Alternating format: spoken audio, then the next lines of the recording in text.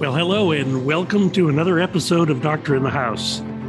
You know, May is Mental Health Awareness Month, so I'm so happy today to be joined by my friend, Congressman Drew Ferguson from Georgia. We're going to be discussing legislation that actually passed in the last Congress and is actively being considered in this Congress, the BIG Act, to help equip schools and communities with the tools that they need to ensure safety and health of each student. We certainly can't ignore the mental health ramifications of the coronavirus pandemic and how it challenged every American, including our students. So, with students, facing unconventional pressures during these times, it's more important than ever that schools have guidance on how to provide behavioral health resources for their students. We must do what we can to enable prevention, intervention, and early treatment of mental health conditions so these kids can get help before their conditions worsen, or worse yet, become more serious. So again, I'm so pleased to welcome my friend, my colleague from Georgia, Drew Ferguson. Drew, you and I have worked on a piece of legislation called the BIG Act for a couple of terms of Congress now. So how did this issue come to your attention, and how did you decide it was important enough to draft a bill? Well, first of all, thanks for the chance to be with you today. And Doc, one of the things that I've seen over my years as a healthcare provider, even though I'm in a dental practice, you know, when you're in a general practice, you see so much of, and you build such deep relationships with patients. You see so much of what goes on, not only with them, but with family members. And we saw the devastating effects of untreated mental health and untreated undiagnosed mental health illnesses, and it really profoundly affects families. And so I was on a visit to Columbus State University in Columbus, Georgia, and had a meeting with their team. And we were there talking about other things, and this topic came up. And they shared with me what they were doing to help students get the resources that they needed prior to whatever problems they were having becoming a crisis that could not be corrected. And I became fascinated with it, and became fascinated with how they developed the program. And there were other programs that were being talked about. I think Texas A&M had something that was, very innovative as well, very much along these lines. But what we saw here is that if you could look at data from students and see quick changes in data, okay, whether it was something in their grades, whether it was something as simple as being the number of reprimands that they may have about their dorm room, were they behind on financial payments, all of these things kind of add up and they create stress in the students' lives. And when that happens, then the student begins to spiral out of control because they don't have the resources that they need to address the underlying problem. And so what the BIG Act does is it recognizes that there are best practices around the country, both in the education system and in communities. And it says, hey, we want to teach one another how to recognize the problems and then assign a small team of people to help the person get the resources that they need before the problem spirals out of control. So I guess my apologies. I should have identified the BIG Act stands for the Behavioral Intervention Guidelines, right? That's right.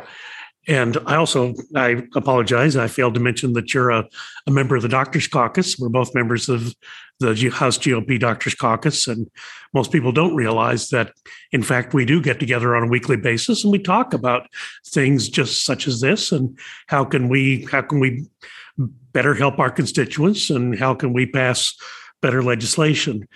You referenced a college in Texas. I think it was actually Texas Tech. And I went up there several years ago trying to understand more about the work they were doing in telehealth, because, they're out there in the middle of nowhere in Lubbock, Texas, and it takes forever for anybody to get anywhere.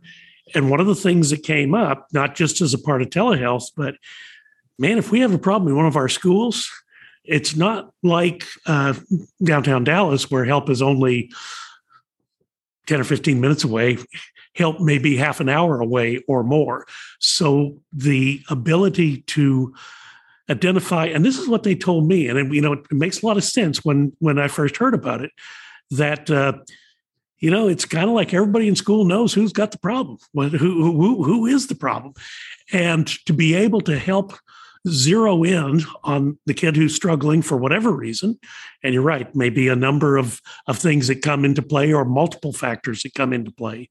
But then most importantly, rather not just identifying, but identifying and helping. And that's really why I like the focus of legislation that you were working on.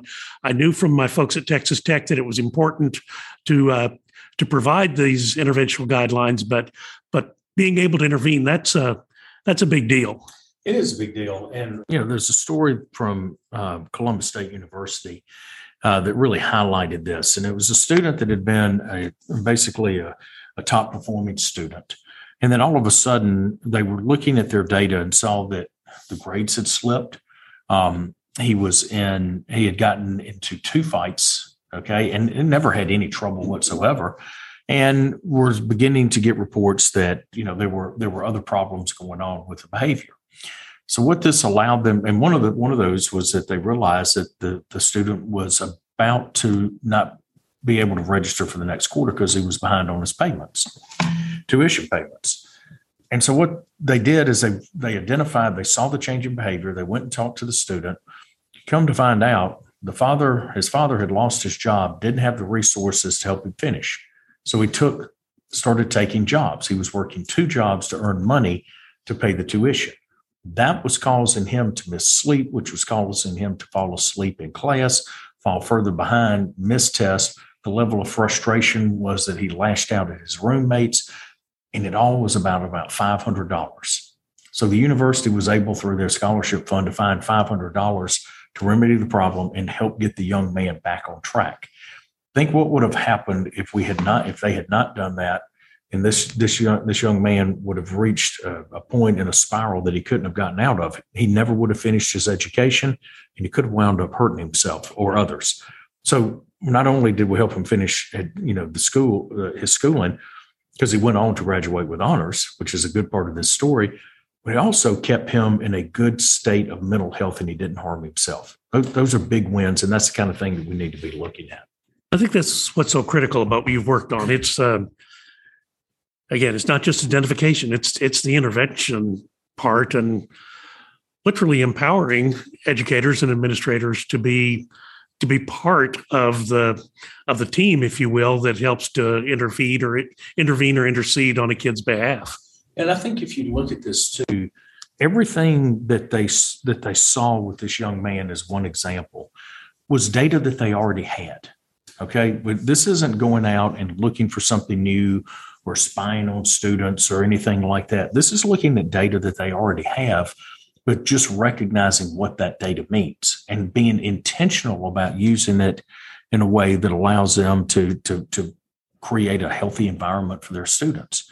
And so, a lot of times in an era right now, I think we have to acknowledge that there are a lot of folks in the country that go, the last thing we want is the government spying on us, or we don't want our business spying on us, or we don't want a school spying on us. I am firmly in that camp as well. But this data is out there, and if you can look at it in a way that is helpful, then I think we can help a lot of people, and we can do them a good service without going in invading their privacy. And I think that's an important distinction, because there are some guardrails in the Big Act that prevent it from being used in a nefarious way. Well, and that's so important, because you are correct. People are concerned.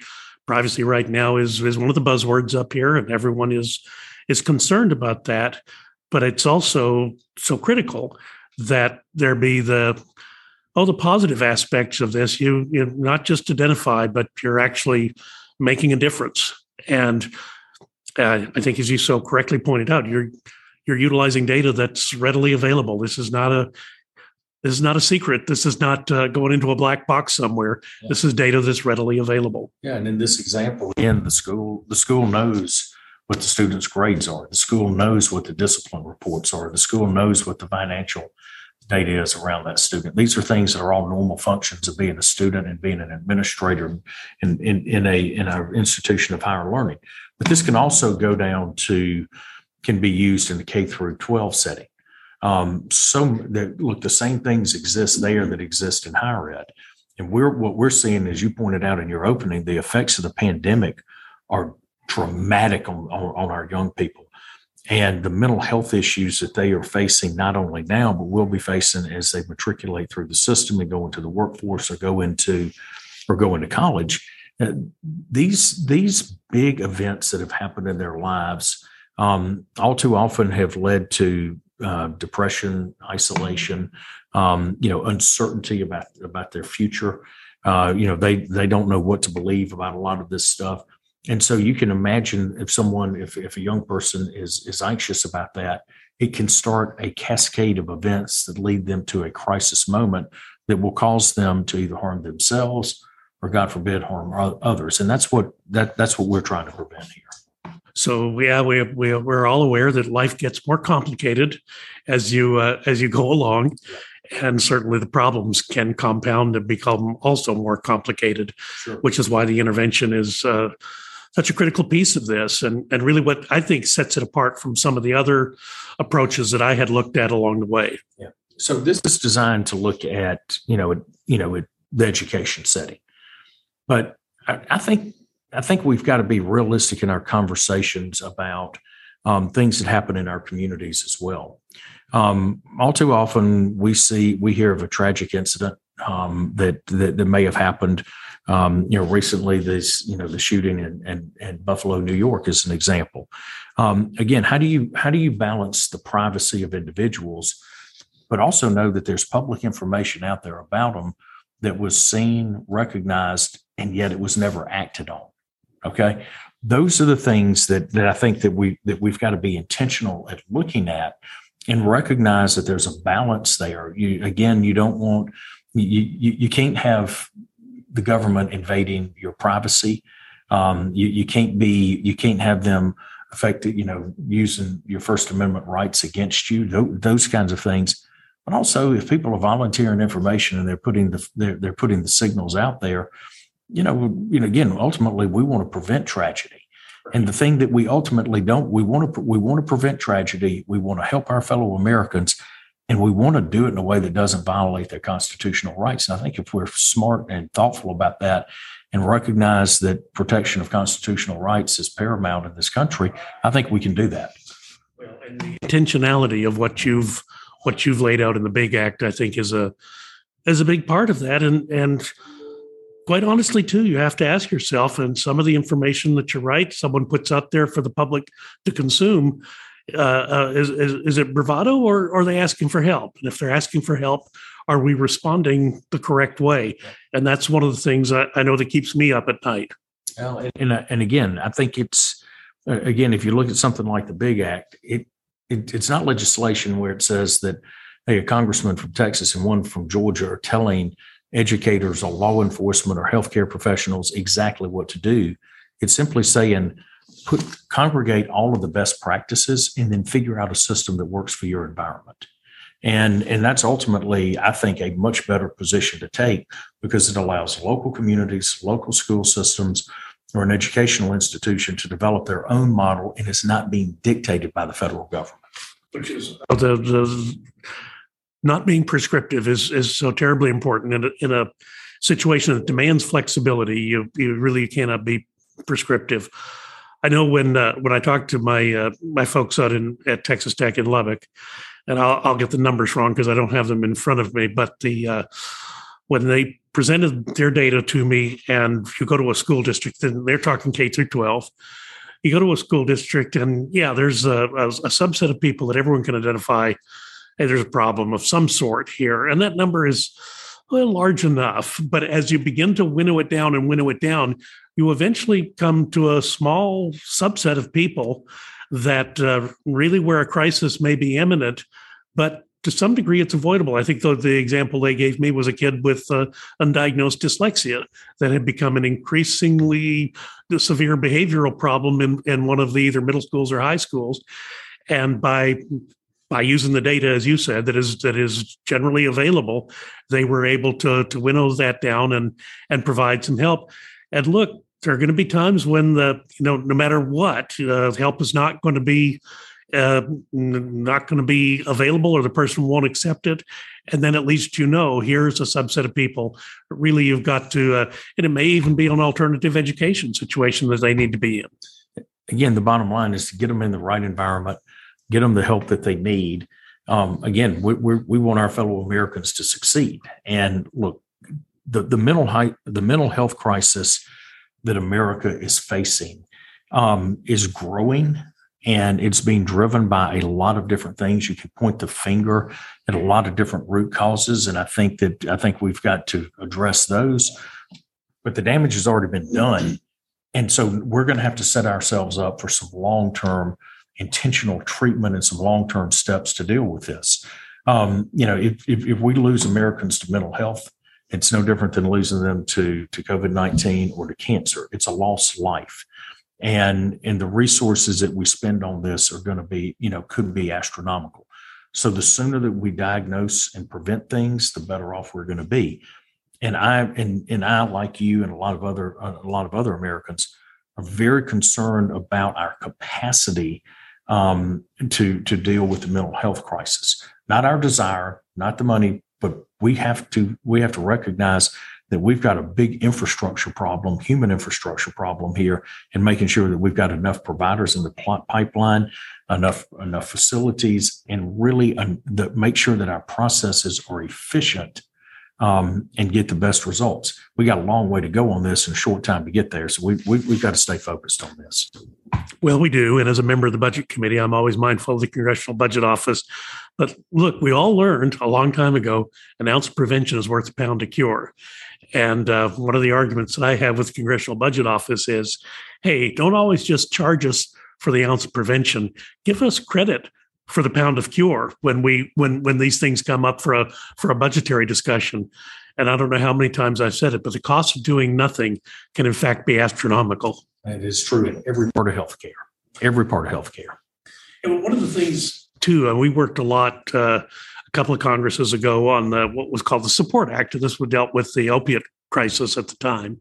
And indeed it was. And it was a public health emergency. The president correctly determined and called a public health crisis. And we worked on it in Congress. We actually worked on legislation and, in fact, made a difference, began to actually, for, I think, calendar year 2018 or 2019, for the first time, those numbers came down. They ticked down a little bit. Now, of course, coronavirus intervened. But the other thing that we can't take our eye off of, it's no longer an opiate crisis, it's a fentanyl crisis. And fentanyl is ever so much more deadly than the opiate crisis. The drivers and the symptoms are very similar, but now we're dealing with another order of magnitude as the severity of the crisis. And it is terrifying. As a parent, it's terrifying. I can tell you firsthand that parents, including myself, worry about this every single day with their kids. And it's being driven by the fact that, number one, we do have a mental health crisis. We have predators that are in gangs that are selling drugs that are taking advantage of that. And the other piece of this is we have to recognize that we have a southern border that is wide open, that we're just literally thousands of pounds of this stuff are coming across the border every single day. And it is terrifying. And, again, we can sit back and just let things happen and point fingers, or we can actually do things that are effective. We have to secure the border. We have to deal with gang activity. We have to be intentional about mental health care, and we have to be intentional about drug counseling. This is dangerous. We had 100,000 people die of fentanyl last year. Okay. If we had 100,000 people die of everything else, of anything else, we would mobilize as a nation, whether it was a foreign country invading our coming into the U.S. and killing our citizens, or whether it was a pandemic. We mobilize our resources, our intellect, and we solve the problem. And we should be taking that same approach now. It is one of those all hands on deck moments. 107,000 deaths last calendar year, twice the number of people that were lost in the entirety of the Vietnam War were lost in 1 year due to the fentanyl epidemic in this country. And look, you and I are both healthcare providers. We recognized a couple of Congresses back that maybe healthcare providers bore some of the responsibility, We needed to be careful about the prescriptions we wrote. The drug companies needed to be careful about the deliveries. But I got to tell you, Congressman Ferguson, it's morphed into an entirely different topic now. But just as you said, the difficulties of the southern border and the toxicity of this compound that is now flooding into our underworld markets. I will tell you that a couple of Congresses ago, there was an effort to try to regulate or stop the pill presses that people are using. Unfortunately, that became a free speech issue. I don't quite understand how, but that may be one of the things that we need to revisit, because you're right. It's the parents' concern that a kid is going to be given what they think is a Percocet, and in fact, it turns out to be a deadly dose of fentanyl, and there's no coming back from that. And you see this. It's another interesting piece of this is a conversation about the legalization of marijuana. And you see so many kids now that are choosing to smoke marijuana, but they're getting it from somebody that they don't know the source, or they claim that they know the source. And by the way, there are no ethical drug dealers on the planet. The pot is laced with fentanyl. And so they go and they smoke, they may smoke one joint, think that it's not going to do anything. And you know what? Their parents have to go to their funeral. It's a devastating event for the family.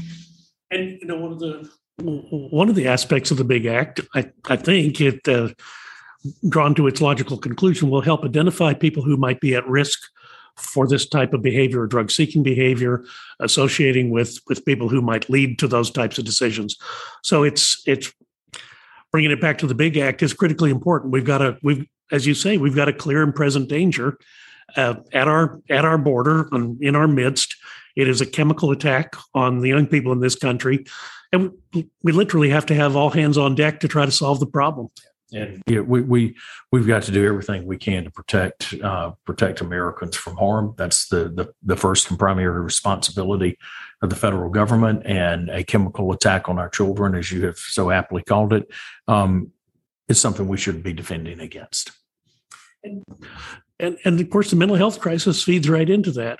Well, I hope people listening to this podcast get the notion that both Georgia and Texas, two states that might seem incongruous that Texas and Georgia would be the leaders on this, but we're serious about the problem, and so grateful to you for putting the Big Act together and getting it out there. Again, I think we passed it in the last Congress, but it didn't get through the Senate. So we'll have another opportunity this Congress. So that's a great thing about serving in the People's House. There's always an opportunity to continue to do good. But I really want to thank you for being with me today, and thank you for putting forward the legislation. Well, thank you for the chance to be with you. And you and I both know that we can get things done in the House. And I think, I think this is a bipartisan issue. We've got good bipartisan support on this bill. As you pointed out last time, it didn't make it through the Senate. As a Georgian, I used to say all the time that I wanted 2 Bulldogs, 2 Braves, and 2 Falcons to be my pallbearers at my funeral, so they could let me down one last time. When you get to Congress, you learn you just need 6 senators, because they'll do it every time. So hopefully they'll get on board with this and get it across the finish line. Well, thanks again, Drew. Thanks for joining me today, and this concludes another episode of Doctor in the House. Visit the other podcasts that are available on the website, and we'll cue the dramatic music, and see you soon.